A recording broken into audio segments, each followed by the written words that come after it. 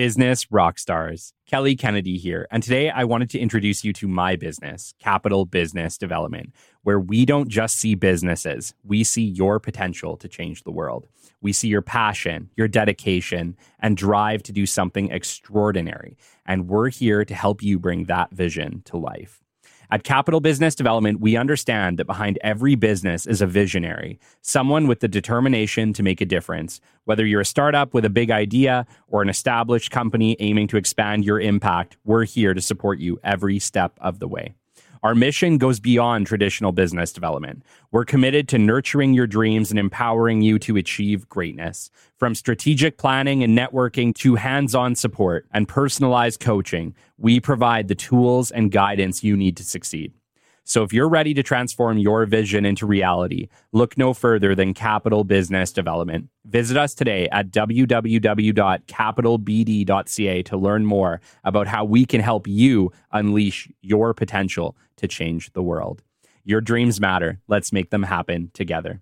Thanks for listening. Let's get back to the show. Welcome to Milestone episode 70 of the Business Development Podcast. And on today's exciting episode, we have serial entrepreneur Colin Harms with us. He is currently the president of Hypervac Technologies, and really cool, he has implemented a lot of the strategies we talk about on this show. Stay tuned. You're going to love this one. The great Mark Cuban once said, "Business happens over years and years. Value is measured in the total upside of a business relationship, not by how much you squeezed out in any one deal." And we couldn't agree more. This is the Business Development Podcast, based in Edmonton, Alberta, Canada, and broadcasting to the world. You'll get expert business development advice, tips and experiences, and you'll hear interviews with business owners, CEOs, and business development reps. You'll get actionable advice on how to grow business. Brought to you by Capital Business Development, capitalbd.ca. Let's do it. Welcome to the Business Development Podcast. And now your expert host, Kelly Kennedy. Hello, welcome to episode 70, Milestone episode 70 of the Business Development Podcast. And I am super excited for the guest we have today. It's a listener of the show. He's been with us since the very beginning, and he has implemented all of our business development steps to great success. Today, we have Colin Harms. Colin is a serial entrepreneur hailing from Lethbridge, Alberta. He embodies the value of hard work and determination that was instilled in him by his family from a young age. His journey in the world of business development has been nothing short of remarkable. Starting as a dishwasher and evolving into a lifelong mentorship that spanned an incredible 35 years, his mentor, a successful restaurateur, taught him the invaluable lesson of showing up every day and going the extra mile. Lessons that would shape Colin's future. Colin's career took unexpected turns, from managing restaurants before the age of 20 to selling food products to restaurants for a national provider. However, his pivotal moment came when he joined BFI, a garbage company, and grew to love nurturing customer relationships and saving accounts over the next 17 years. Concurrently, he ventured into real estate, becoming a licensed agent in Alberta in 2008. Building a successful career through strong relationships and strategic planning. In 2020, Colin's entrepreneurial spirit led him to acquire Hypervac Technologies, North America's leading air duct, truck, and portable vacuum manufacturer, during the onset of the COVID-19 pandemic. Despite having no prior knowledge of the field, Colin's curiosity and dedication led transformative success as he navigated the complexities of business ownership during uncertain times. Colin's story is a testament to perseverance, adaptability, and a relentless pursuit of growth, making him a valuable guest on the Business Development Podcast, where he will inspire you and educate listeners with his unique journey and wealth of experience. Colin, you know it's a pleasure to have you on. Thank you for coming. Thanks for having me. I really appreciate it. Dude, when you reached out to me and let me know, you've been with me from the beginning. Frankly, I appreciate you immensely because you have been a vocal fan of the show since the very beginning. And I mean this, me and you started talking for the very first time on February 25th. I couldn't have had 4 episodes at that time. And I appreciate you immensely. And, along the way, you've provided me a lot of encouragement. You're one of those fans who's definitely reached out and let me know that I'm doing a good job. And I appreciate that immensely because it's such a lonely world, the world of podcasting. You don't hear from too many people. So I appreciated that.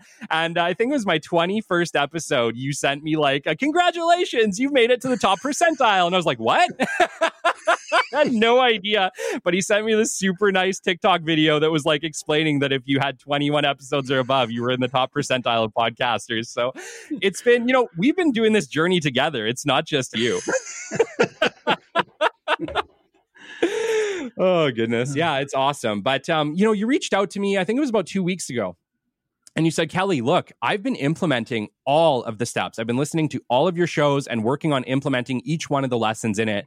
And we've been having amazing success. I've now switched to 100% business development. I've hired an operations guy to kind of do what I was doing. And now I'm doing this full time. And it's awesome. And I was like, okay, you got to come on the show because we have to hear your story. And then I want to know what it was like to actually implement this for your business and for our listeners to understand how to do it.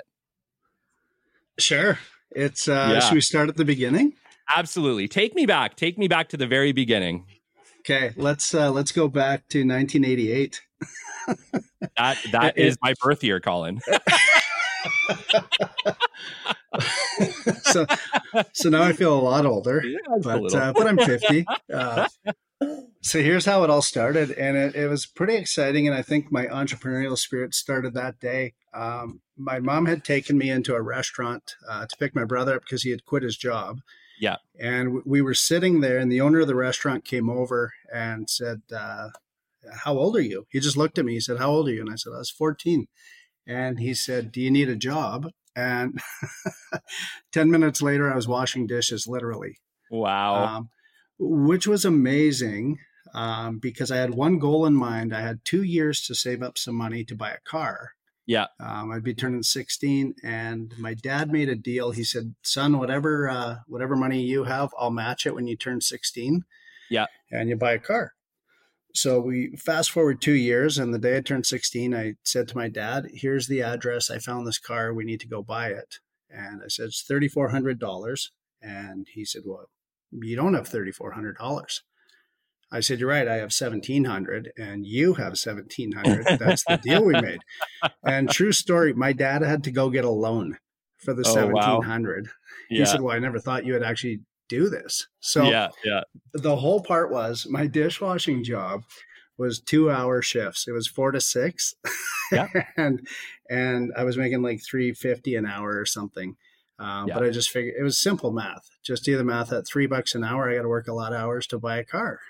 Totally. So I just learned, to multiply that money out. How am I going to make this happen? And the fellow that owned the restaurant, he had owned a number of them. I had heard his story. We really got along well, even though I was a kid. He mentored me that way. And he just brought me along, and he said, hey, you can move from this step to this step. From dishwasher to cook to line cook to kitchen manager, to managing the restaurant, the lounge, that type of thing. I just learned my way through, and you know what? I loved that job, and I loved it so much that this is the weird part. He's still one of my best friends. He was the best man in my wedding. Oh, wow.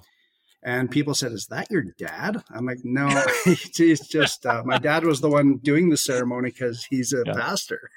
And anyway, and so now I still see him 3 or 4 times a week. We have a coffee. He still owns the restaurants years later. Amazing. He's 80. He turned 81 yesterday. Wow. But we just go through business, and I wouldn't say he's a mentor anymore. He's more of my greatest cheerleader. Sure. He's just always been there for me that way. So that was my career into working. I had a social insurance number. I could get paid. And I love doing it. And I never once thought, I come from a family of just working people, and that's what we knew. Mm-hmm. My dad had immigrated to Canada from Mexico when he was 14. So you just go to work, right? That's what you do. So when I graduated high school, we just didn't know post-secondary. That wasn't even a word we talked about. It was just like, well, I guess I can go do more stuff. Yeah. So that was my restaurant experience, which led into, and you can, whatever, just cut me off or do whatever you have to as we're going. I had a conversation with a guy that sold food to the restaurants. I was his customer, and he said, "Hey, I'm leaving my job. I think you should apply for this job. You would be really good at it." And so I applied.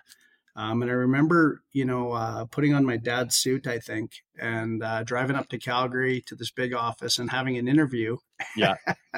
and I get this job. And that was selling food to restaurants and seniors' homes. And Kelly, this honestly happened. I left there. They offered me the job. A few days later, they said, "Okay, you're going to meet a guy in this parking lot. He's going to hand you a laptop and a list of customers to go see." Yeah. And you just go fulfill their orders. Yeah.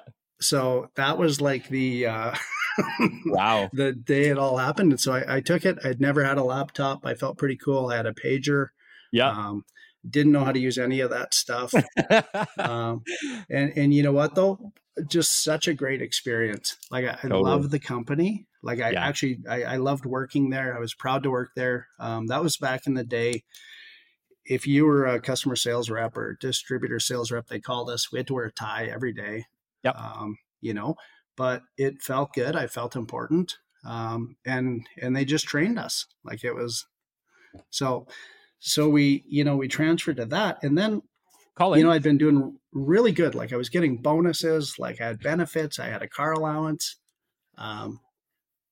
It was just a new way of doing things. Yeah, totally. I apologize. I cut you off there for a second. I'm really interested. So like you said, back then, this is the 90s, right? Is this like the early 90s? Okay. Yeah.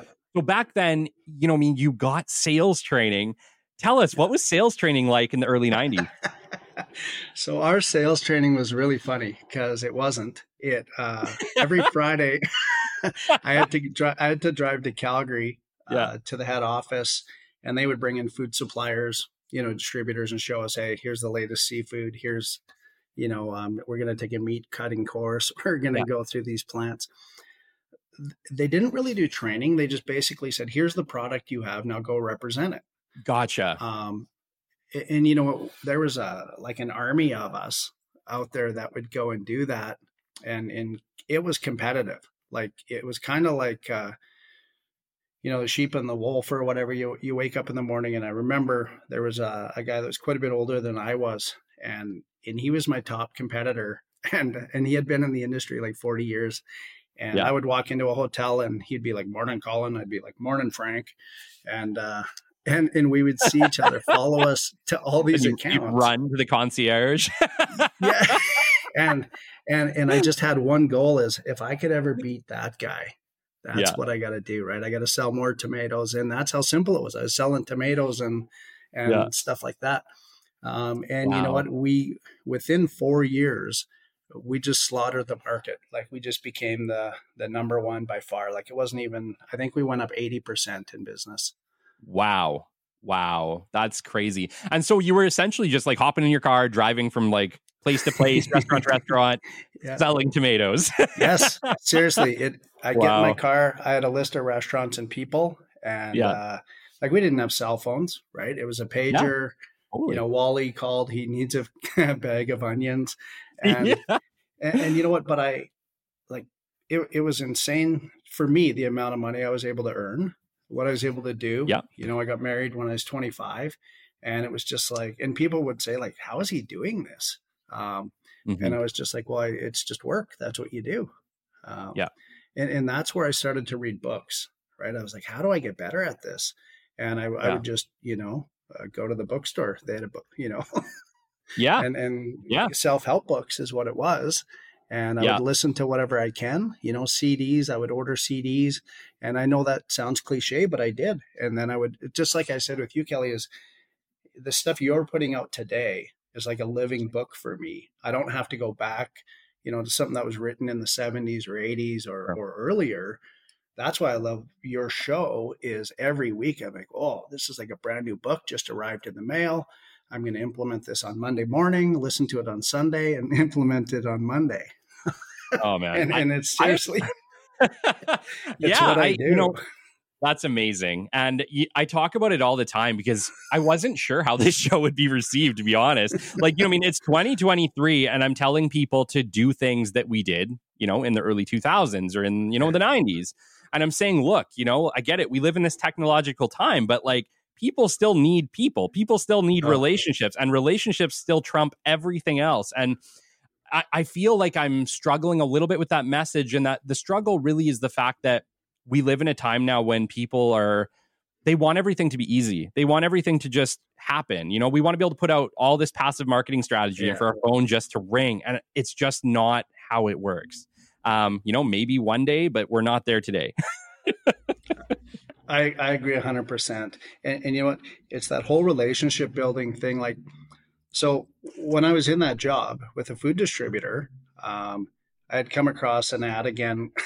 Paper ads were everything, right? Yeah, I remember. And there was an ad advertising for a sales position with a garbage company, and that's when we conversed, and I said that's when everything turned to garbage. Was I applied for this job? I loved the job I was in, and I interviewed for it, and the guy had said, his name was Tom, and he said it's a retention salesperson position. I said, sounds good. And he's like, do you know what that is? And I said, I have no idea, actually. And he said, you need to retain accounts, build relationships with customers. A new national public company had come to town, and they feel that we've been overpriced for years, and they had no competition. And so then he said what it would pay, and it was less than I was making. And I just felt compelled to take the job. I'm like, you know what? I should take this job. Like, this sounds like a great change. So I accepted it. And that's where things turned to garbage. So was it just like you needed a change at that time? What inspired you to take that position over one that paid, like when it paid less? Yeah, like I was a little redundant. Like it was more door to door, but restaurants, hotels, hospitals, that type of thing. I was selling the same case of tomatoes every week for 4 years, and it was good, right? And then, I'm selling Campbell's soup literally, right? And I'm winning these trips, and I'm doing this stuff, and I'm like, I'm not really getting ahead. Like I kind of looked at it and said, well, what more can I do? I could become a sales manager. I could have a team under me. At that time, I didn't want to move away from Lethbridge. We were having kids and stuff, and so I just said, you know what? Maybe I'll try a different job. And I think that's the entrepreneurial part of me was it's I always use this thing as if it's Wayne Gretzky. I'm a big Oilers fan, and we'll get into that when we talk about Hypervac. Awesome. I look at a guy like Wayne Gretzky, and when is the best time to retire? Is when you're at your absolute peak, right? I really believe that is if you're an athlete or, if you're going to sell your business, I don't think you wait for the downturn, right? Mm-hmm. Like if there's opportunity or offers or whatnot, you really need to consider it. And so that was me at that job. I'm like, I think I'm at the top of my game. Yeah. I want to go play for a different team. So I got into the garbage world. Yeah. And I was mesmerized by it. One was people said it's mafia run. And I'm sure some of it was. I think it is. I did do a trip to New York, and it's pretty different. But once again, there's these corporations out there that would take a guy that I had a grade 12 education. They never once thought of that because most of them, maybe it is mafia, just grew up on the streets and make it happen. Yeah. But you know what, Kelly? They honestly, here, come in here and you're a retention salesperson. Okay. So I just start retaining accounts and building relationships. And I did that. And then it was like, what more can we do? And then our company got acquired. And so there was an asset freeze. And I was so young, I didn't even understand what these things mean. And they're like, that means we can't buy equipment. And at that day, we can't buy garbage bins, so you can't actually sell. Yeah. So you're going to have to, go up to Calgary and see what they can help you with. So I said, well, what if I get my license to drive these trucks? And then I can help out that way. Because we weren't allowed to do anything while the company was being taken over. Sure. So that was the day I called it like the Schwann's ice cream. Like I I had a picker truck full of garbage bins, and I would just drive farm to farm and sell them. And Yeah. I would pull in with a bin and say, "Hey, do you need garbage removal?" And we built up quite a business doing that. Wow. The business was acquired, and I ended up staying with the company, the existing company, and they divested a bunch. And then I worked my way into a promotion for operations manager. So I did that as well as sales. Business development wasn't a thing back then like it is now. You just kind of shoot from the hip and go. And you know what? And then fast forward, like I was there 17 years. Three mergers happened, and I stayed for all of them. And then in the latter years, I watched as things were divested. And I'll use an example. Like today, I could wake up and I would have normal workplace, and tomorrow I wake up and 400 people across the board were let go, right? Wow. Because there's just synergies and people are gone. And you come from oil and gas. I know the drill. So I wondered if, like, when is my day coming? I worked my way up to a district manager, and then we're operating a landfill, which I knew nothing about, but learned about it. And then May the 4th, 2017 came. I just left the night before. I was at an Oilers playoff game. I drove late in the night, and I got the call, "Hey, when are you going to be in the office?" I said, "Oh, I should be there right away. What's up?" And I pulled up, and it was kind of like a movie. Oh, today's the day. And I walked in. I walked down the hallway. I looked in the boardroom, knew which guys were sitting there. Yeah. And 10 minutes, I was back outside. Oh, man. And so I phoned my wife, and I said, "Hey, I just got let go." And she's like, "From what?" And I'm like, "Well, my job of 17 years. Wow. And she says, "What are we going to do?" And I go, "Whatever we want." Mm-hmm. And you know what? I don't know why, but I felt like it was the greatest thing that ever happened. Interesting. Not to say I didn't have a lot of questions and, why now? Like, why no lead up to this? What are we going to do? It just meant to me is I can go do whatever I want. Yes. Right. Can I pause you there for a sec? Yeah, 100%. There's a lot of people that losing a job after 17 years would be emotionally destroying, just soul crushing. How were you able to take a positive spin on something like that?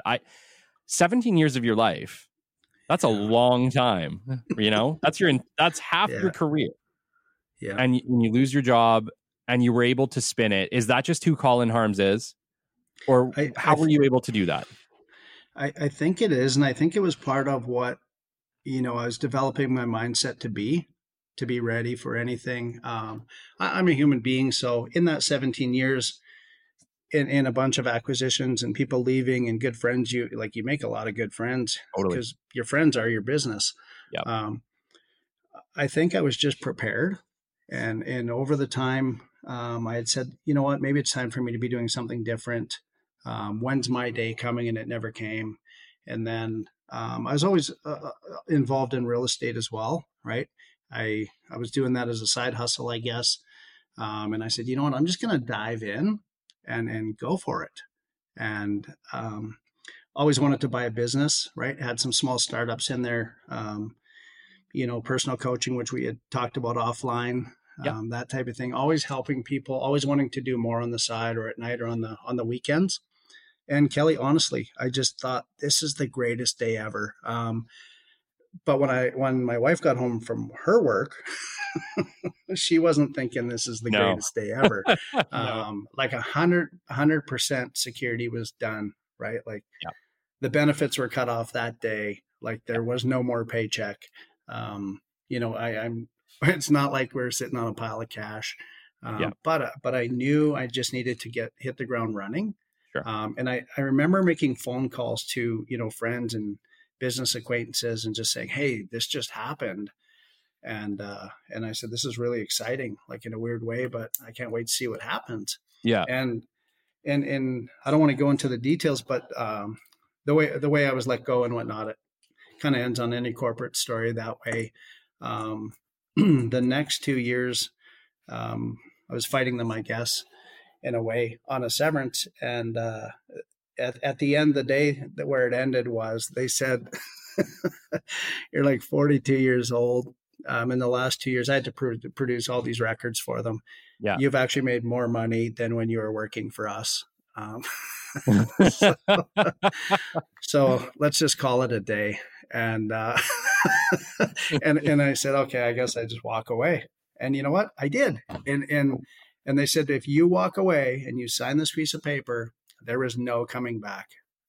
And I said, yeah, 100%. Why would I ever come back? I'm not that guy. Yeah. And you know what? It felt great to walk away and be done with it. And yeah, the rest is history. Yeah, you appear to have done pretty well for yourself, despite it. Yeah, and I've had a number of people, that I worked with that it's happened to them since, right? Yeah. And just like you said, like not the same situation, like really devastated. Some never recovered, right? Like mentally. Yeah. They're kind of spinning out of control, and it is devastating for them for sure. And then I try to help them and walk them through it. And how can we get you going somewhere else or on a new path? And it's not really that easy for everybody. No. I don't think I have any advantage that anyone else has other than I wake up every day and know. And I mean, I've sent you messages early in the morning, just because I wake up every day knowing that no matter what happened yesterday, tomorrow's a new day. You know what I think is the difference? And, I'm not, hating on people that just take a career position. If that's you and that's your life, absolutely. I power to you. There's nothing wrong with that. But I think you put a lot of value and trust in other people when you do that. And the person that you need to have the most value and trust in is yourself, right? 100%. And I think when you're a career person, if something happens at the business, it's happening to you. Somebody's doing that to you. But correct me if I'm wrong, Colin, but I feel like you took accountability for your life at that moment. And you said, look, whatever's happening next, I'm going to make sure that it happens under my rules. Yeah, that's exactly right. And I implement that every day, even now, because I mean, we run a real business, right? It's a living, breathing document every day. Lots of great days, lots of not great days. But no matter what happens, that's just what you have to do, right? Totally. Roll with the punches. We make mistakes. I make mistakes. And how do I not do that? And actually, I find myself every day, almost every day I go home and I walk my dog and I reflect on what could have been done different. But the difference is I'm 100% accountable to me. Yeah. So when something goes wrong, I can't hide and say, oh, I guess that'll go away. Sorry, we lost that account. We'll get another one. Every one I lose actually impacts me. Yeah. Right. And it's a direct result. So I can either sit there and let it go away, or I can do something different and go after it tomorrow. Yeah. You can make a choice every day on what action you're going to take. If you're a business owner or an employee, you can choose, I'm either going to put in the effort today and make it different, or I'm going to do the same old and just coast. Right. Well, we all have to choose. Yeah. And I heard one of I was listening last night again to your question and answer period. And one thing you said that really hit me was, if you're doing business development and you're cold calling, and you said, I think it went, if you call somebody and you don't get an answer or you get a rejection, it doesn't mean that's forever, right? You said pause, give them a week. I love the way you said it. Give them the week off and call them the week after. And I'm like, yes, that's exactly it. But I think what happens even in our life, we hit a roadblock and we just stop, right? Yeah. And then I'm going to implement that one into my life, even where, no, shoot. Like, I don't have to just stop. Like, I'm just going to give that a week off and I'm going to revisit it in a week, even a personal thing I need to do, right? Like I got off track on something. Well, Give it a week off and come back a week later and hit it again. And that's business development, but that's also personal development. Like, it's so much deeper than just, account management, right? Yeah. It's like personal, if that makes sense. I don't want to confuse it, but to me, no, that's how I took it. Yeah, absolutely. I think what I was kind of getting at with that was, you don't want to be a pushy person. The reality is if you call somebody, you miss them and you got to leave a voicemail or you get them and, they're like, hey, I'm super busy this week. No big deal. Like sweat off your back, man. Like don't take it personally. Or if they say, hey, I don't know if this looks like a good fit, but you really want this company, that person is just one person. There's still lots of other people you can reach out to at that company. Just because you get a no from one person doesn't mean that you need to give up. It just means you need to try someone else and maybe give it a week. Well, and I think that's such a integral part of business is when you're looking at a problem even, right? It's I love it when people say no, like people that work with me. They're like, oh, that can't happen. How come?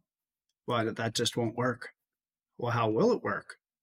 Like, how about we look at another thing? Yeah. And then it's a little bit like I'm a dog on a bone, right? Yeah. Well, how can we do it faster? And like I was saying to you as well, because I watched this show like pre-World War II, and they were doing it then. So I think in 2023, we could do better. Yeah. Don't tell me no. Yeah, absolutely. Right? Yeah, honestly, I don't think, and we talked about this before. I don't think there's anything that people can't do if they don't, if they choose to do it. If they choose to try, I don't think there's almost anything that we can't do as humans.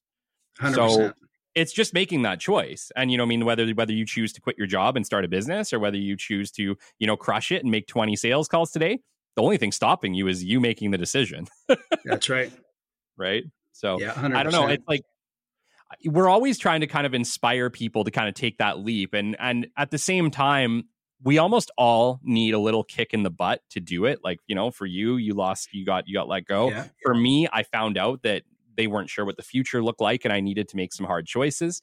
And everyone I talked to for the most part has had to have a little kick in the butt to do it. And I hope that maybe this show is the little kick in the butt for you guys listening who are, maybe you're on the fence and you have a great idea and you want to just do it. Or maybe you've done all the steps. You just haven't quit your job and jumped yet. Once you jump, you will have no choice but to figure out how to make it work. And that will give you the motivation you need to make it work. Believe me. Yeah. Yeah. I agree 100%. And we had touched on offline on Nike says, just do it, which is great. They make billions of dollars off that slogan, which I think is garbage. And Under Armour says, I will. And it's plastered all over hockey arenas and baseball and football. And that's the brand I came up with. I did, based on the premise of just do it. I will. I did. Right. Yeah. Well, if you can't say I did, you're actually not there. Right. And it's a little bit harsh. Like maybe it's mean, but ask yourself that question every day. Did I do what I said I was going to do? Did I make the dials? Right. Yeah. Did I show up at work on time, not late? Did I, finish the projects I said I was going to do? And it doesn't matter what vocation you're in. Just ask that question. And I bet you're going to have a resounding, heartfelt, harsh answer of no, I didn't. Yeah. And then if you look at your results, it's pretty easy to do the math. Yes. Right. Yes. And then you kind of have to ask yourself too, especially if you want to take an entrepreneurial jump, what happens if you don't? Right? How are you going to feel about that if you never act on it? If you never take that step? Are you going to be happy? Are you going to be able to live with that decision? Because you're going to have to. So sometimes trying something and maybe it not working is still better than never trying it at all. And you got to kind of juggle that in your head. Oh, and you know what? I'll use an example. Back, I was reading a Calgary Sun, and in that Calgary Sun, there was an ad that said SMS text messaging. This is before we did it like we do today. And it was for real estate. It said, text this code, receive information. And so I said, holy, this is amazing. I can't believe this could actually happen. So I went home and I contacted the company and I said, I want to do this. Right? I want to do this, but I actually want to own the company. Yeah. And so we got chatting and I put a couple of guys together and, a couple months later, we owned the franchise for Western Canada, but we had no idea what we were doing. Right. So we put this money in and we were doing presentations and we got some things going, some things, not a lot, lost more money than we got going. I'll put it that way. Sure. And I ended up walking away from it. And now I look like, geez, there's a hurricane in Florida and then you can text this number to the Red Cross and give money. Well, I'm thinking, geez, I guess I could have been a billionaire by now, but but but but Kelly didn't have his podcast, and I. Oh goodness, yeah. No, but honestly, I'm worried about who my Kelly is going to be that didn't have the podcast. Well, isn't it true though? Like those, if I look at over the things like you said, if you don't try it, or you're going to regret it, right? Yeah, I've tried, right? I had an inkjet filling store that I tried with some friends, and it turned out okay in the end. Great experience. That's what I keep telling my wife. It was a great experience. We didn't lose anything, but we learned a lot. And she always says, but we didn't gain anything. I'm like, well, not financially, but experience is worth the world, right? True. Then we had the text business that I walked away from and left it with my partners. And those guys haven't done much with it. And I wish they would have. But it's taking that step and saying, you know what, I'm going to try this. Yeah. And then I never look at it like, did it fail? Well, I didn't have any systems. Right. So of course it didn't move ahead. And that's what it was. We just didn't have systems. And I just keep on trying those things. If you could do it again, you chatted about systems. If you could do it again, or if we're talking to an entrepreneur who's maybe struggling, they don't have any systems, and they're wondering why their business isn't growing, or they've hit a peak or a cap and they don't know what the heck to do. Do you have any advice for them? I do. I could speak to myself even right now, because we're implementing these systems weekly. Do whatever you have to do. Talk to whoever you have to talk to. If that means bringing other people on board with you, don't wait another week. Immediately start doing it, because what you're going to do is try to do it yourself. But here's the harsh reality. You don't know, or you'd be doing it. And that's me looking in the mirror. If I don't know it, or if I can't get past a hurdle, I have to get help. Yeah. Right. And that doesn't always mean you got to have pockets full of cash, right? Or you're going to go borrow a bunch of money. Start phoning people. Like Kelly, when I started reaching out to you on your podcast, I needed something, right? It was like a genuine, and I'm telling you the truth. Like I'd finished reading the book Traction and started implementing it. And I'm like, man, like Kelly is traction, but real life. Like every week the book gets delivered and I can implement these things. And I'm not just saying that to you. I've sent you messages. Yeah. Had I had those systems before, I'd be a lot further than I am now. Yeah. But on the flip side, and that's one of your words, on the flip side, I wouldn't have the experience I'd have right now. True. And it's like sometimes knowing what didn't work is almost more valuable than knowing what does. Because at least you're not repeating the same mistakes over and over and over again. I agree. Like it's such a good point. Is we talk with our staff all the time as well, right? I don't care when I really don't care when we have problems or things go wrong. Yeah. But I do if we repeat it. Yes. Right. But it's going to repeat itself if we don't deal with it immediately. Yes. Right. So that's part of those systems, right? Do we have a system in place? And so for all the entrepreneurs out there, you're hitting a roadblock, or you just don't know what to do next, or you wish you would have, or you wish you could have. You know what? Yeah. I'm not going to tell you to just do it.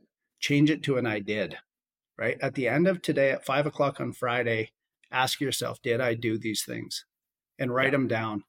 And you know what? When you realize that you didn't, you get tomorrow. Yeah, you talked about writing them down, and I love that, Colin. I talk to so many people now, especially younger people, who are like, "Yeah, no, I don't. No, first thing I asked, you guys keep a notepad?" Well, no. Yeah. I have my phone or I have my computer, and it's like, no. Go get a notepad, and at the beginning of every day, I want you to write, your company you're working for. Nice, I love it. Colin showing me his notepad. Write down the date and things to do today, and start listing the most important things that you need to do today. And I think you're going to find you're going to be able to list 4, 5, 6 really, really easily. And if you can try to accomplish those things, sometimes having a list of something that you can check off is incredibly motivating. It is for me anyway. And so I don't start a workday now without having a things I need to do today with like between 1 and 10 things that I like to check off as I go. And what I like to do is I put the things that I'm in business development. I've been doing it forever. I still struggle with cold calls. Like, you're not alone out there. Nobody wants to sit down at a desk and be like, all right, today I got to crush out my 20 calls. Yeah. But if you get it done and you just start, they get easier and easier and easier and easier. Like, I can't tell you how many times I sat down, Colin, and I was like, I don't want to do this today. I do not want to make these calls. But I got through the first 5 or 6 calls, and suddenly 7, 8, 9, 10 is gone. You know, you're at 15, you're at 20, and next thing you know, you did 30. Because once you get started, it becomes easier and easier and easier with each one. But the hardest call is those first 5. So just get them out of the way, and you're going to find you're going to be able to crush them out. But that's almost anything you do that you don't like doing. If you just start it, you're going to find that you're probably going to finish it. Yeah. Well, and you know what? One of the things, my wife and my kids are integral in my success as well, because it's their success, is my daughter brought me this sticker, and she says, Dad, put this on your computer, and I'll show you. It says slay the day. Love it. Or slay your day. Slay your day. Yeah. Because she hears me all the time say that, right? Get up, slay your day. Let's go, right? And we were talking about planners and writing notes. And these are just things I had on my desk. Like, I had no idea what our conversation would be. Yeah. And these are the things that I do, right? I have a productivity planner. That's what it's called. And it has checklists in it, right? Then I have another thing, which is part of my day, part of my role with Hypervac. As an owner and an employee even, is I'm director of blue sky thinking. Okay. And my partners gave me that because they're like, oh, you're always so blue sky, right? Everything's blue sky. And if you're in Colin's world, it's all blue sky. And you know what, though? That's a sales thing, I think. It is. Right? Yeah. It's like, well, hey, man, shit hit the fan. Sorry. And well, I bet it's a good fan. Right. And so then I have this book, though, which is a giant book of ideas. I have that same book. And so they're on my desk. Yeah. They don't get opened every single day, but they're there. Right. Yeah. And like you said, I'm driving all the time, and I'll just use Siri to put notes on my phone. Right. Totally. And then I take those notes and I'll put them down on a pad of paper. Like, I have pads of paper everywhere. Yeah. But most thing are, because the I did moment in your day is when you take your pen and you cross something off. Totally. Right. Totally. Or you put a check mark beside it. Yeah. And I think that's the difference between the people that reach their successes and don't. Yeah. Right. Yeah. We no longer live in an environment because it moves much too fast to just let it happen. Yeah, no, totally. Have you found that since, okay, so let me just kind of like flip this on its head a little bit. So when I was an employee, regularly, I couldn't wait for the workday to be done, right? My problem now is I struggle to quit working. Does that ever happen to you? Every day.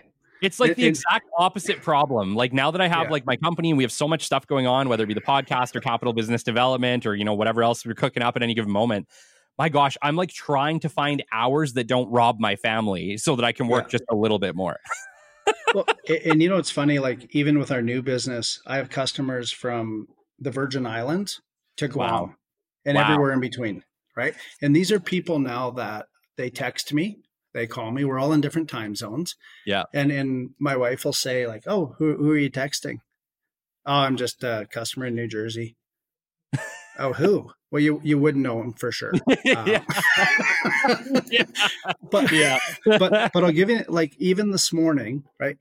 Like, I think it was 5:30 our time. So this guy's name popped in my head, and I'm like, I'm just going to text that guy. He's in New Jersey. He's already rolling. And I just said, hey, man, I just want you to have a great day in Toms River, New Jersey. Wow. And he replied immediately. Right. But so my day starts working that way. But then I'll be sitting on the couch, or we'll be doing something at home. And with real estate still involved in my life, it's a nonstop evolving wheel. Like, it's just turning it. But my family's become accustomed to it.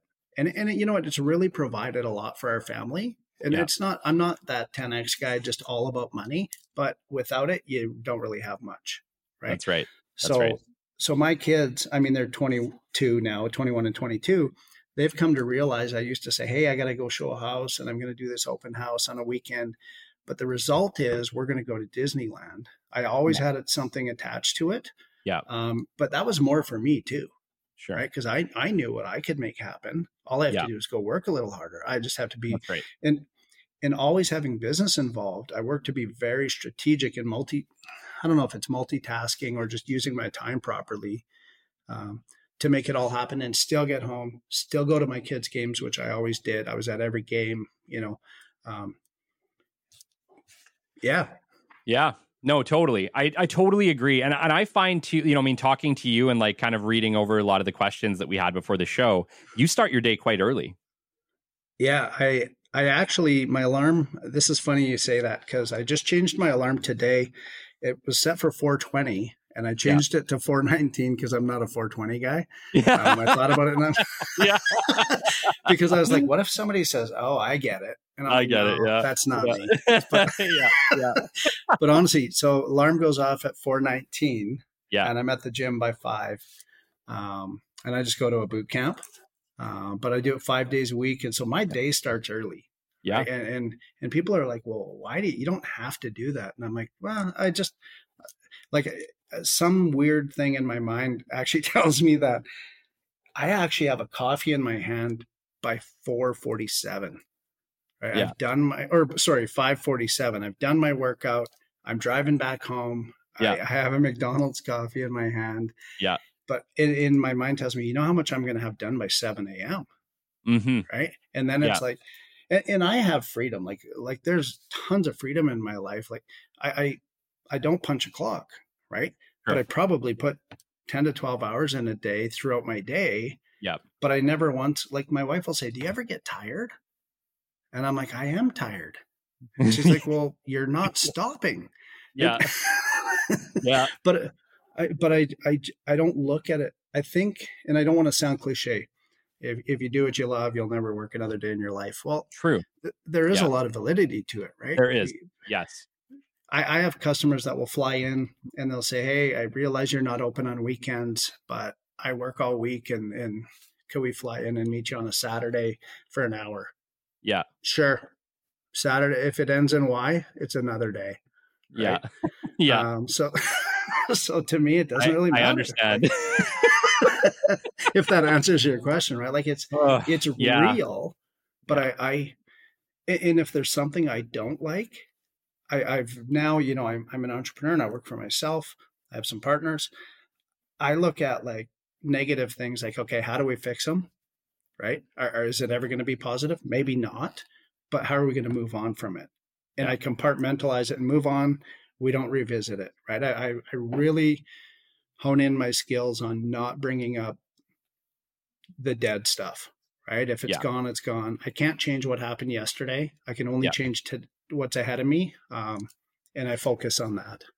Yes. And, you talked on compartmentalization. And I think when you're in business development and if you're struggling with your mental health, 100% find help. I completely agree. Life's tough. I've been through some shit. Mm-hmm.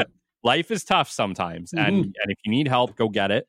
But however, there is a flip side on the business development side of it where you have to put on a bright face. You have to put on a pretty face for the world. And fair or not, it doesn't really matter. It's just, unfortunately, the way it is. And so, it can be really tough, but sometimes compartmentalization can definitely help. And I know that I've done it plenty of times in order to do my job on a day that was tough. Well, and you know what? It's cliche too, but fake it till you make it. I've changed it till face it till you make it. Yeah. Right? Face what's ever in front of you until you make it. And then you move on. And I have a friend or associate that's going through a tough time in business right now. And I heard this week that things aren't going well for them. So I've just made it a part of my day as I fire him a text every morning. Hey man, things are going to get better. And he just sends back a little blurb or whatever. Right. But it's that thing on how can I help people that way get to more just fulfilledness or happiness or get over that next hurdle, whatever it may be, because that helps me, Kelly, right? Like honestly, when I send those texts, I'm not doing it to get a pat on the back. I'm doing it to help somebody because when I help somebody, it's helping me. Sure. Right. And I learn through every conversation I have. I think that's the biggest part of business development. I have the opportunity to talk to a variety of people. Yes. Right. From all over the world, literally. And not just, I'm not going for the sale. I want to know who they are. Yes. Right. Like what makes this relationship tick, and what's going to make it go off like a bomb. Right. Yeah. Like how do I stop that from happening? Yeah. And Yeah. Well, and then that's it. And if you can establish those relationships, it can give you an opportunity before the bomb blows. yeah, Right? Like a lot of companies don't realize that if yeah, you don't have a relationship with your customer and something goes wrong, you're probably just going to lose the customer and you're not going to know why, and they're never going to tell you. If you have a relationship well built with that customer, they will likely notify you when they're unhappy, why they're unhappy, give you an opportunity to do better and fix that or resolve that yeah. situation. And then they'll be thankful that you did. And then they'll keep you as a customer, right? But if you haven't taken the time with good account management to establish that relationship and to build a trust and a friendship, the opportunity is gone and you lose a fortune, frankly. Oh, yeah, for sure. And I have so many examples of that happening in the present day, even, right? Like Yeah. but I think being a business owner versus employee, my mindset is different where I need to fix this. Yeah. Right. And I realize they're not all going to stay and they don't all stay. They're not. And maybe we fire some customers as well, which we've had to do. Yeah. But it's how do we do that? Continue on in our day. Today I'm going to hit noon. What's going to happen at noon? What's going to happen tonight? And just when those things happen, how am I going to react to them or respond to them? Yeah. Right. Yeah. And in every situation's different. So I have to have a variety of, I don't want to say it that way, of tricks in my bag. Like, what am I going to do to deal with this? Yeah. Yeah. And I think importantly, how do we resolve a situation to a customer's satisfaction? I think as businesses, sometimes we can decide that this is good enough. Let's give them this, and that will make this problem go away. But you have to understand that if you try to resolve it your way without their input, you did not resolve it to their satisfaction. And you could have bent over backwards in your mind, but to them, it wasn't what they wanted. The communication wasn't there. And maybe what they wanted was even less than what you gave them, but ultimately it wasn't what they wanted. So you have to be able to have a dialogue with your customer to understand what would they consider a satisfactory resolution. Whether or not you can meet it or not, you got to make that choice. But you need to figure out what to them is satisfactory. Because if you resolve it without that discussion, you may still lose them. That's right. And I find in those circumstances too, when you lose them, you do lose them forever. Yes. Right. I don't think you can go back and fish in that same pond. You may as well just move on. And like the old term, people, when I was learning sales, is like, oh, you got to go there. There's a lot of old money there. Right. Yeah. Well, and to me, I didn't really like the term old money because old money didn't like young salespeople. No, it did not. they were going to give me the what for and teach me everything, how they got to where they were. Yeah. and I'll give you a great example. I was working in the garbage industry. And so I was in Lethbridge and Medicine Hat, right? They'd given me the Medicine Hat territory as well. Yeah. Medicine Hat was oil and gas. It was old money, right? Yes. So I was like, oh, these guys don't like me. I'm coming from Lethbridge. And they're like, why are you coming here? So Kelly, what I did was so simple. I got my business card, and on one side, it had my name and my Lethbridge address. On the other side, I had my Medicine Hat address. Yeah. For the office there.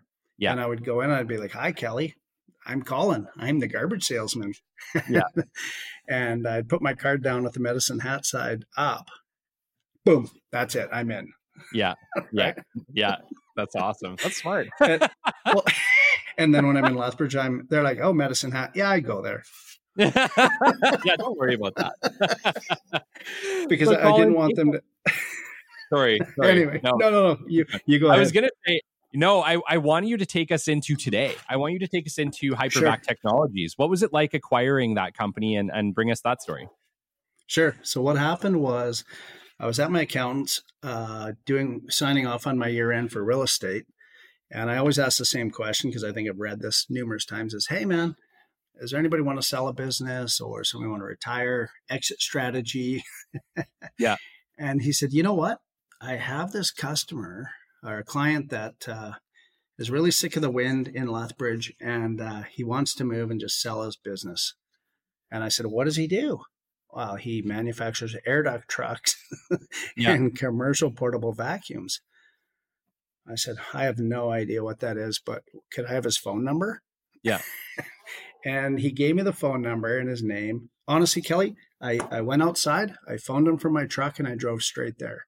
Wow. And I had called a client of mine who was looking for a business that I thought maybe this, after looking at it, would be a good fit for him and I. Yeah. I had no idea why for me, because I just looked, I like this international business and I have no idea what it is, but I'd like to learn it. Yes. And 6 months later, we owned it. We bought it, we took it over. And that was February 2021. And I put a small partnership team together. Yeah. And I remember one of the former owners saying to me, a big part of the business is allocating chassis cabs and then upfitting bodies to them. And he said, there's going to be a problem. He said, you're not going to be able to get vehicles because Stellantis, who owned Chrysler, has said they're going to be shutting their plants down, and then COVID. And I said, oh, that's not a big deal. You haven't met me. I'm the best salesman there is. And he just kind of looked at me. And about a week later, I was learning the business. They had stayed on for a bit. Yeah. And I was like, oh, like there's nothing. Like the pipeline is dry. Like you can't even, they're not making vehicles. So so we said, what do? We don't even know this business. And so I said, well, let's just build bodies, because at some point the manufacturers are going to start building chassis again. Sure. And it's going to require a lot of capital. So we started building these bodies, and everybody in the industry said, those guys are going to go broke. They're crazy. Even the former owner said, this is ridiculous. Like you never do that. Yeah. It's like you're hedging, right? Yeah. And so we did it, but the vehicles didn't come, right? So, and then COVID hit, and then the supply chain, right? My God. A barge goes sideways in a canal and we're no longer getting compressors. Like I'm not sure how it's connected, but no kidding. But I'm like, okay, but meanwhile, I'm making phone calls, I'm answering the phone, and I'm telling customers, it's going to be okay. I'm going to take care of you. We're going to find them. We're going to build them. And the biggest thing that I learned was I had to do business development. I had to pick up the phone, and I had to phone literally, Kelly, we're in an environment where we used to be able to deal with Ford or Chrysler.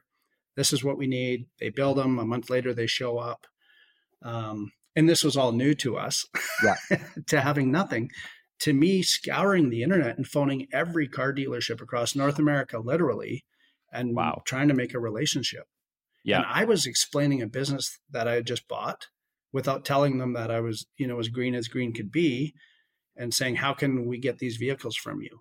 Yeah. So in year one, we actually beat the previous year.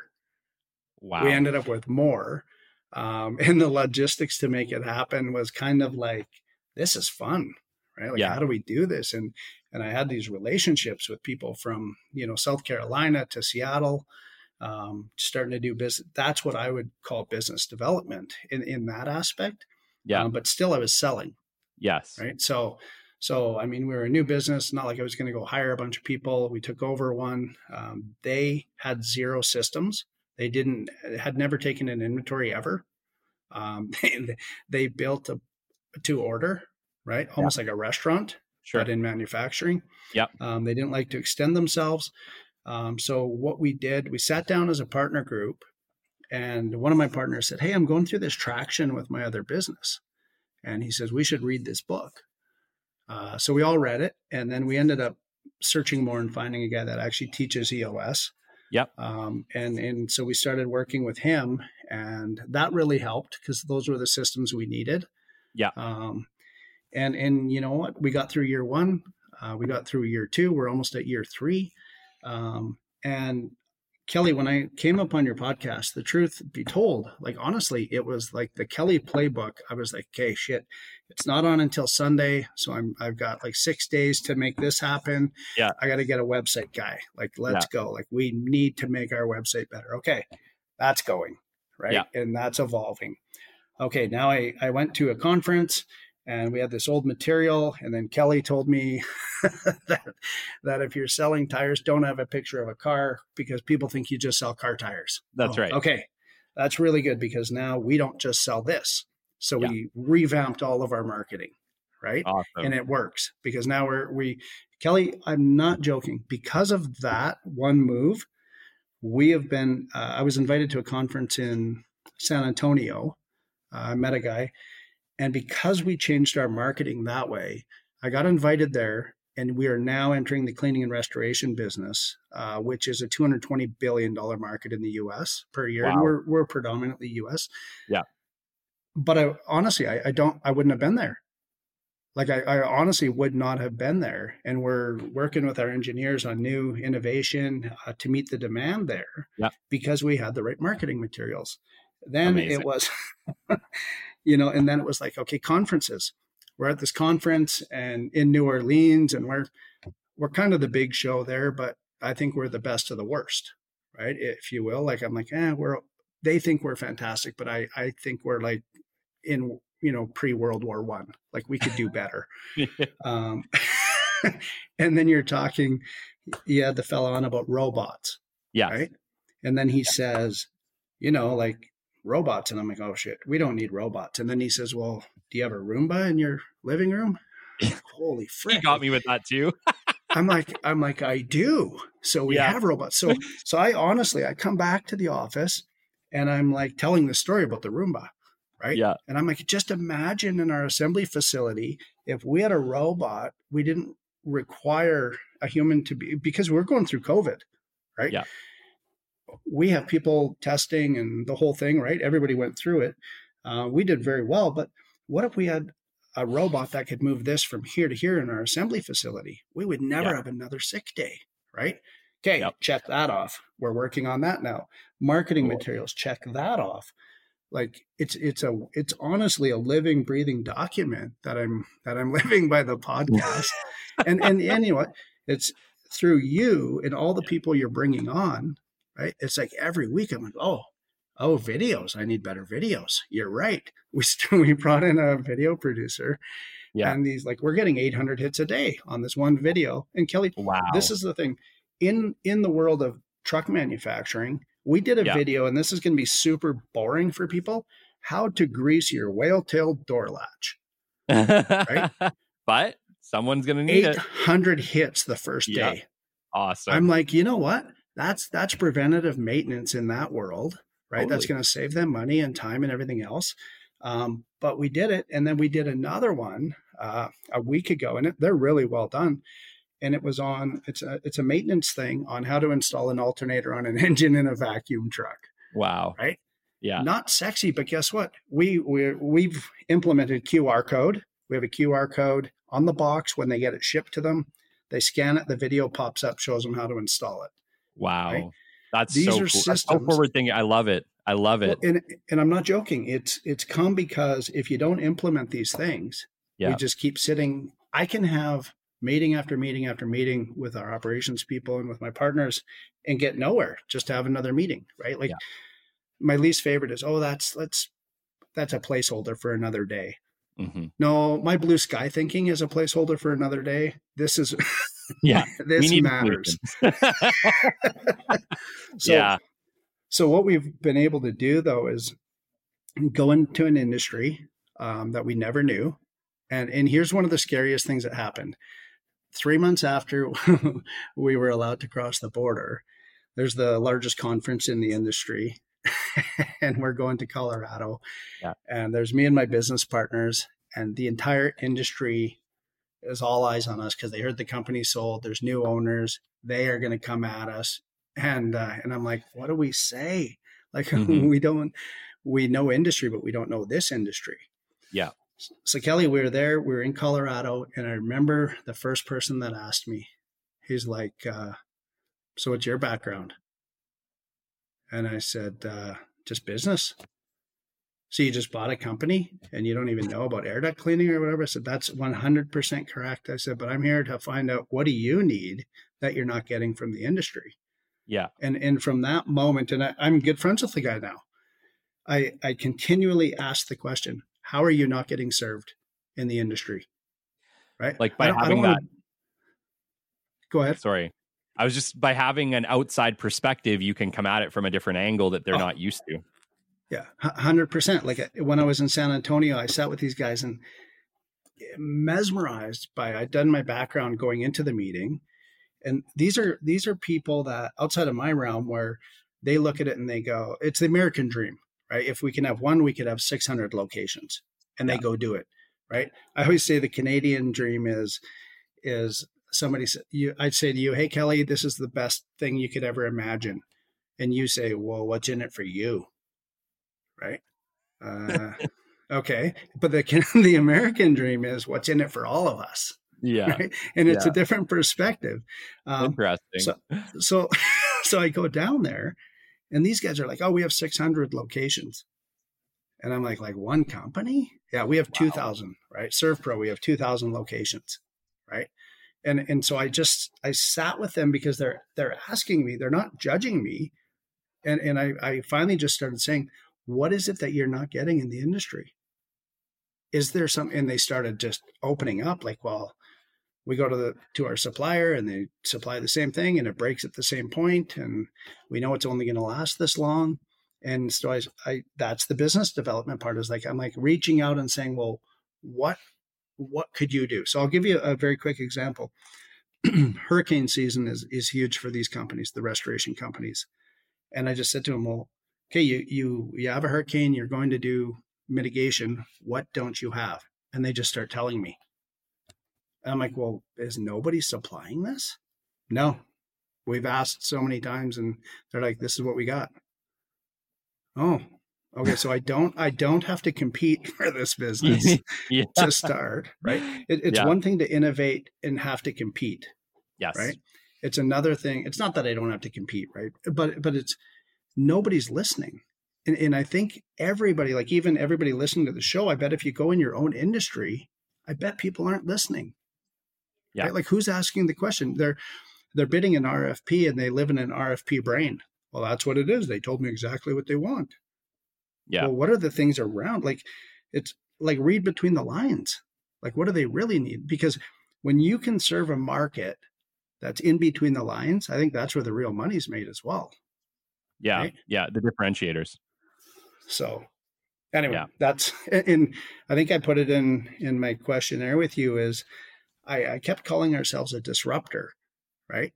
And I got a little bit of heat back from some customers. What are you doing? You're doing the same thing. It's what everybody's always done, right? And then I heard somebody say, what separates you from your competition? And that's when I said, you know what? We don't want to be a disruptor. We're going to be a separator, right? Yeah. We're going to be so far separated from them, they don't even know, right?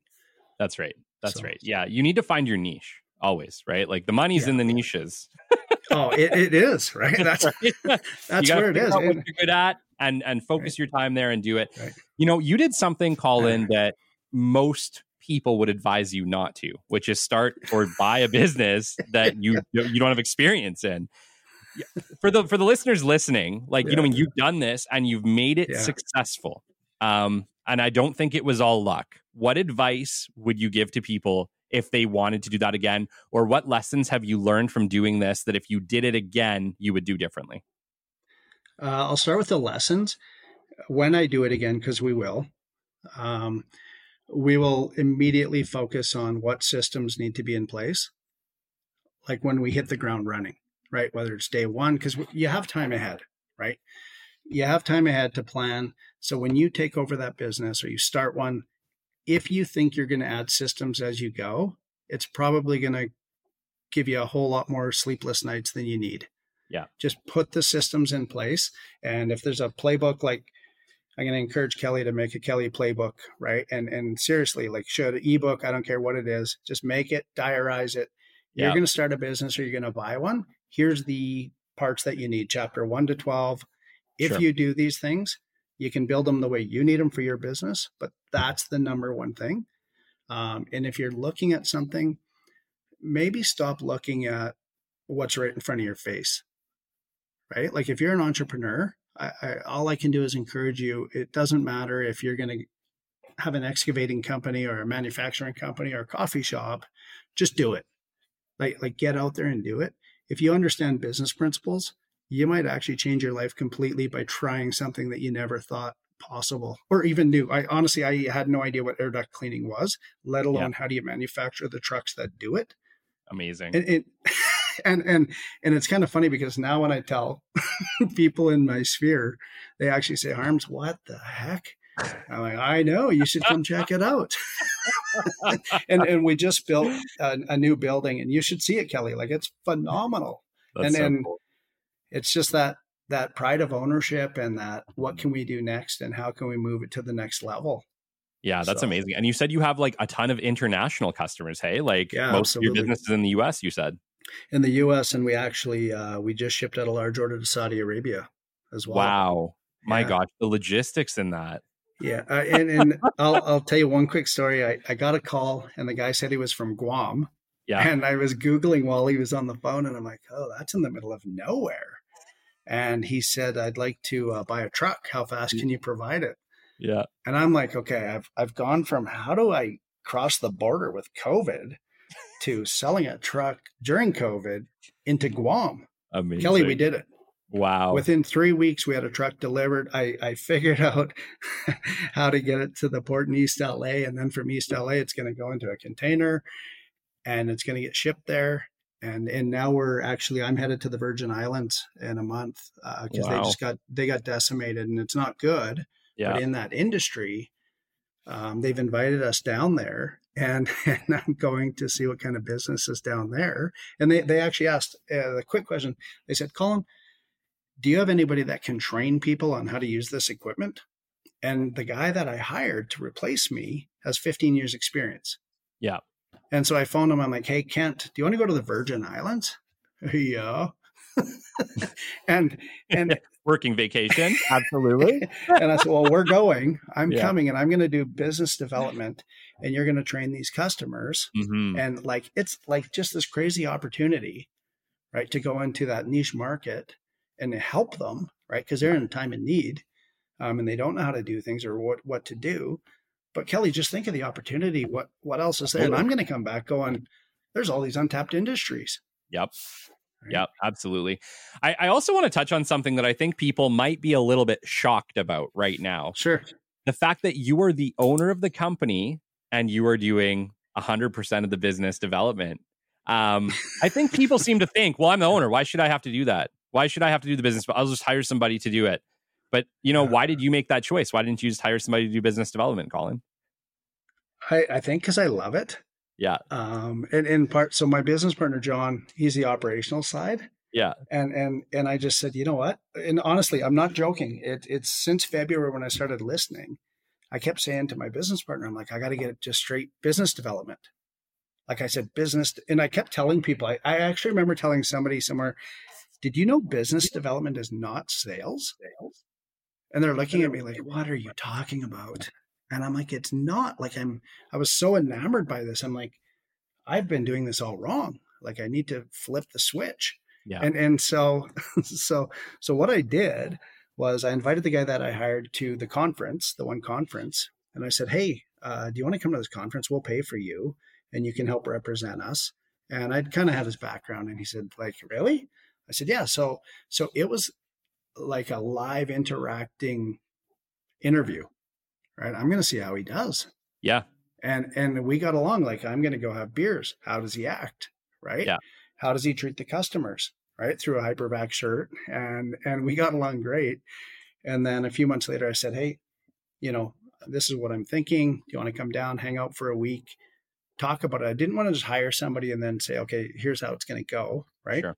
And so we did. And then, I said, you know what, even as one of the owners, I'm the business developer. And you know what, that ties in with my blue sky thinking is I love that role, right? Yeah. Director of business development. And that's why I'm that. I love it. I absolutely love it because I always talk about how business development is totally one of the best jobs in any company. Yeah. And the fact that you own this company and you've still chosen to do the business development is like the perfect representation of that. And I would also argue that any business owner, you are ultimately in business development, whether you like it or not. On one level or not, you need to get proficient on some level with business development because you are representing your company everywhere you go. And it's important that you know the steps. Well, and even in my real estate business, which I still have, right? I took those same steps in implementing systems, and now I have a realtor working with me, right? So I can work on the business development. Yeah. Right. I no longer have to do, all those evenings and weekends. He's doing it, learning. So he's doing it and learning, and I'm earning. Right. Yeah. Yeah. Yeah. Um, like your real estate, do you do industrial real estate or what I is do kind of the commercial niche? residential. Yeah. But that's kind of my plan with the person that's working with me is taking over the residential. Yeah. That's very time intensive, just a different business. Sure. And then through my sphere of influence, I thought, should I get out of it or should I keep doing it? And I have all these clients that want me to do it, and I like doing it. I enjoy it. But the commercial realm is more banker's hours, Yeah. right? So Yeah. I can fit it in. I can meet them for lunches. I can do it. It's not the show and tell type thing. Yes. It's the ROI, 100% ROI. Yeah. And Yeah. And it's two different marketing ideas as 100%, well, right? You have B2B and B2C. What 100%. is your experience in kind of navigating both of those spaces? Because they're quite different. They are different for sure. I find, and maybe I don't know because outside of Alberta that much, it's 100% a mindset thing even there with your client, right? Like, so business to business is one thing. It's not as personal, I guess. Yeah. But then now I have these commercial clients in real estate that it's personal, right? And I've moved it to, I think, a positive thing where if you were my client, you can text me or call me, and it's more on a, hey, yeah, no, yeah, right. It's Yeah. not this. I have to put a suit on and I have to look a certain way and I have to go to the country club versus the regular golf course. Yeah. I think we've moved past all that. Yeah. Where it's you know what, let's just do business, and I have your best interest in mind. Yeah. And guess what? That's what's going to feed my best interest. Yes. Yes. And I think, like, we didn't really touch on it, but, you're implementing a lot of the principles and it's awesome. And they 100% do work. But I also want to kind of chat to everybody who's listening, who's, implementing some of these things that we chat about on this show. And it's that, I chat about it all the time. I'm only an expert until yesterday. Like, the landscape is changing all the time. And even in my time of learning business development, things have changed. Like when I started business development, texting a client was an absolute no. You never, ever did that. That was their personal way. Everything was done formally. It was either direct email or phone call. You never texted. Now we text clients all the time, right? Like account management or texting clients is a bit like an everyday thing, right? So it's like the industry does evolve. So like, while we want to implement things, definitely use these things. Always keep your ears open for what's next. The industry is going to change. I think a lot of things will stay the same. I think personal connection is always going to be important. Following the principles, making sure you're actually reaching out to people. But remember that the industry does change, and it's changed even in the time that I've been in it, in my short 12 years in business development. Mm-hmm. And it will continue to change. So implement the principles, but keep your ears to the ground and be ready to evolve, because even if you're an expert, you're only an expert until yesterday. Absolutely. Yeah. Colin, it's been absolutely amazing. Tell us, just if someone wants to get a hold of you, they want to buy some vac trucks, tell us a little bit about what Hypervac Technologies sells, just in case there's somebody listening that may want to reach out. Sure. We manufacture air duct trucks. What that is a vacuum truck designed to come to your business or your house and indoor air quality, improve your indoor air quality. So our predominant customer is a HVAC, heating, ventilation, air conditioning customer. We see a lot of new people, janitorial, cleaning companies, that type of thing, independents getting into the business, sole proprietors.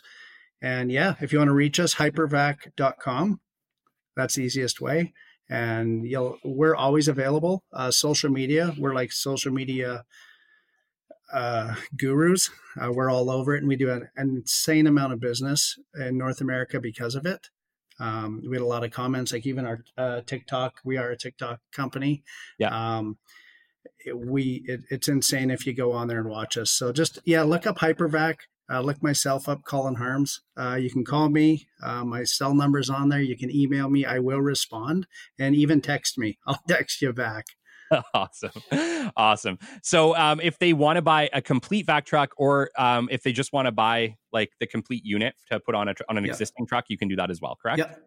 Yeah, 100%. And we also have the number one, and I'm not tooting my own horn, but it's validated, the number one portable electric vac out there. It's like a mini truck, if you will. Very cool. Very cool. So And check them out on our website. How big is it, Colin? Can it fit in like a standard truck box? Yeah, 100%. It's only 5 feet tall, weighs 150 pounds. And then there's some ancillary tools you'd need in a compressor. But most people will use a high top van or something like that, a cube van or small vehicles. Even our truck footprint, it's a non-PTO drive. So it has a secondary engine itself. And they're put into small, 7 by 12 foot body, which we make. But yeah, it's a very small footprint. And that's why they're the number one truck in North America by far. Very, very cool. Very cool. So that is hypervac.com if you were interested in checking that out. This has been episode 70 of the Business Development Podcast. We have been graced by Colin Harms, the owner of Hypervac Technologies. And it's been an absolute pleasure, Colin. Thanks for coming on the show. Thanks for having me. Thanks, Kelly. Until next time, this has been the Business Development Podcast, and we will catch you on the flip side. This has been the Business Development Podcast with Kelly Kennedy. Kelly has 15 years in sales and business development experience within the Alberta oil and gas industry and founded his own business development firm in 2020. His passion and his specialization is in customer relationship generation and business development. The show is brought to you by Capital Business Development, your business development specialists. For more, we invite you to the website at www.capitalbd.ca. See you next time on the Business Development Podcast.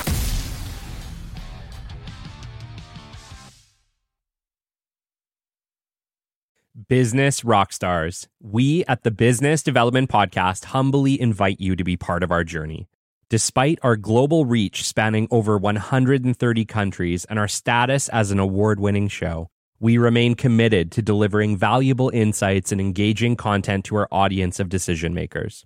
With 2 episodes released every single week and a back catalog of over 100 episodes, we strive to provide our listeners with the latest strategies and trends in business development and business growth. Why consider sponsoring us?